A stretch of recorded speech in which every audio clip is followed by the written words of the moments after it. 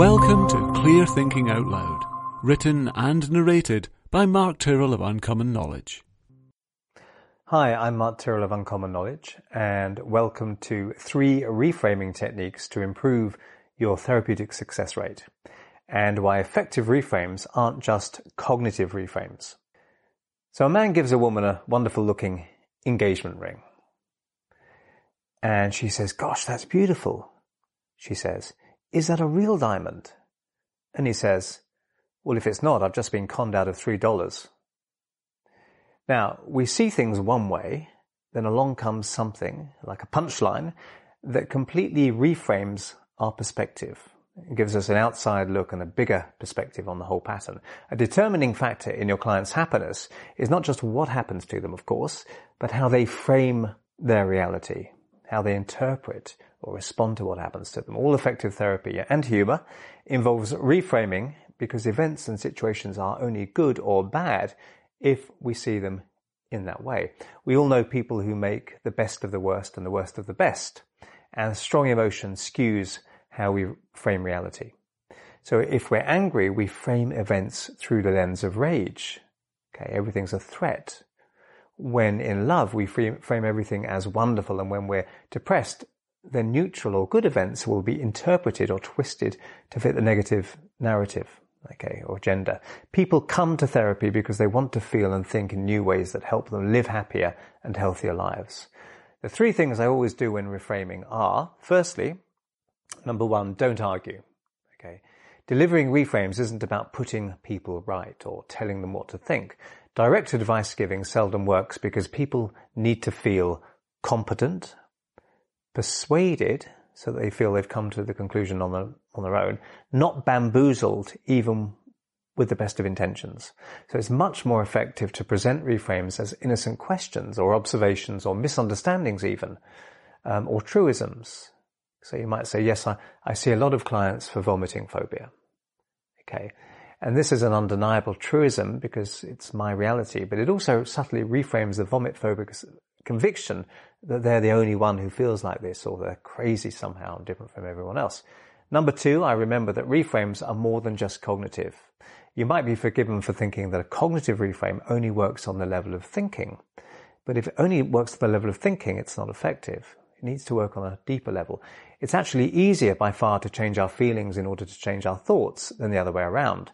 And as an aside, this is why I use hypnosis with my clients and train our therapists as well to use hypnosis.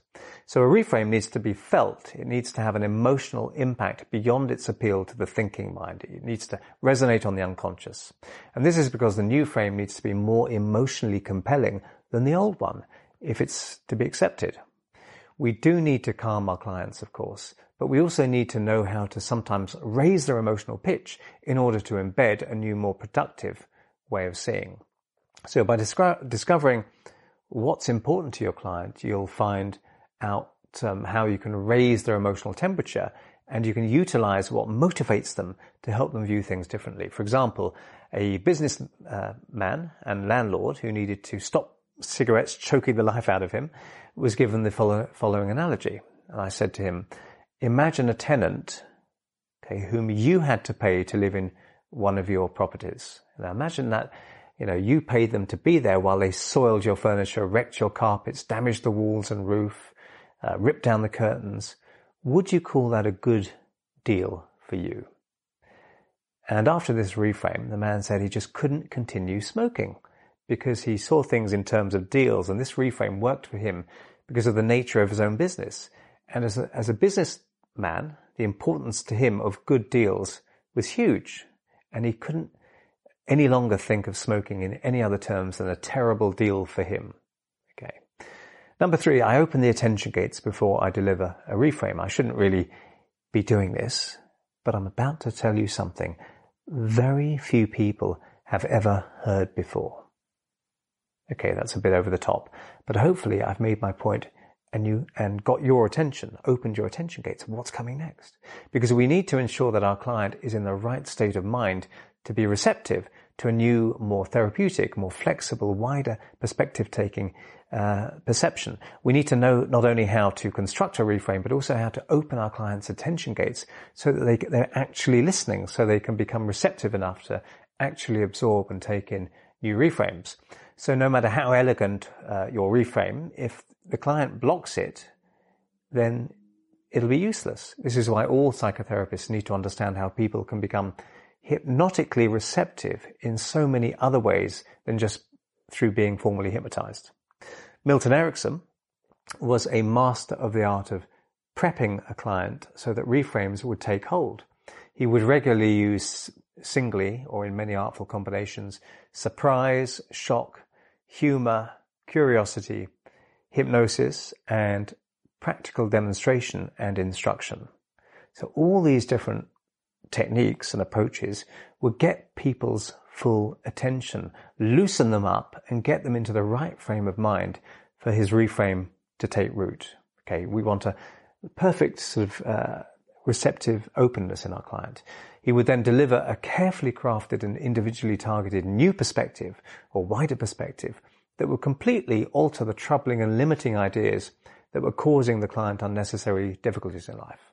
And of course, there are many ways to deliver reframes, but when you keep these three principles in mind, your client may just find themselves leaving your office with powerful new ways of seeing, which transform how they live, so that they can no longer ever go back to the old limited way of seeing things again.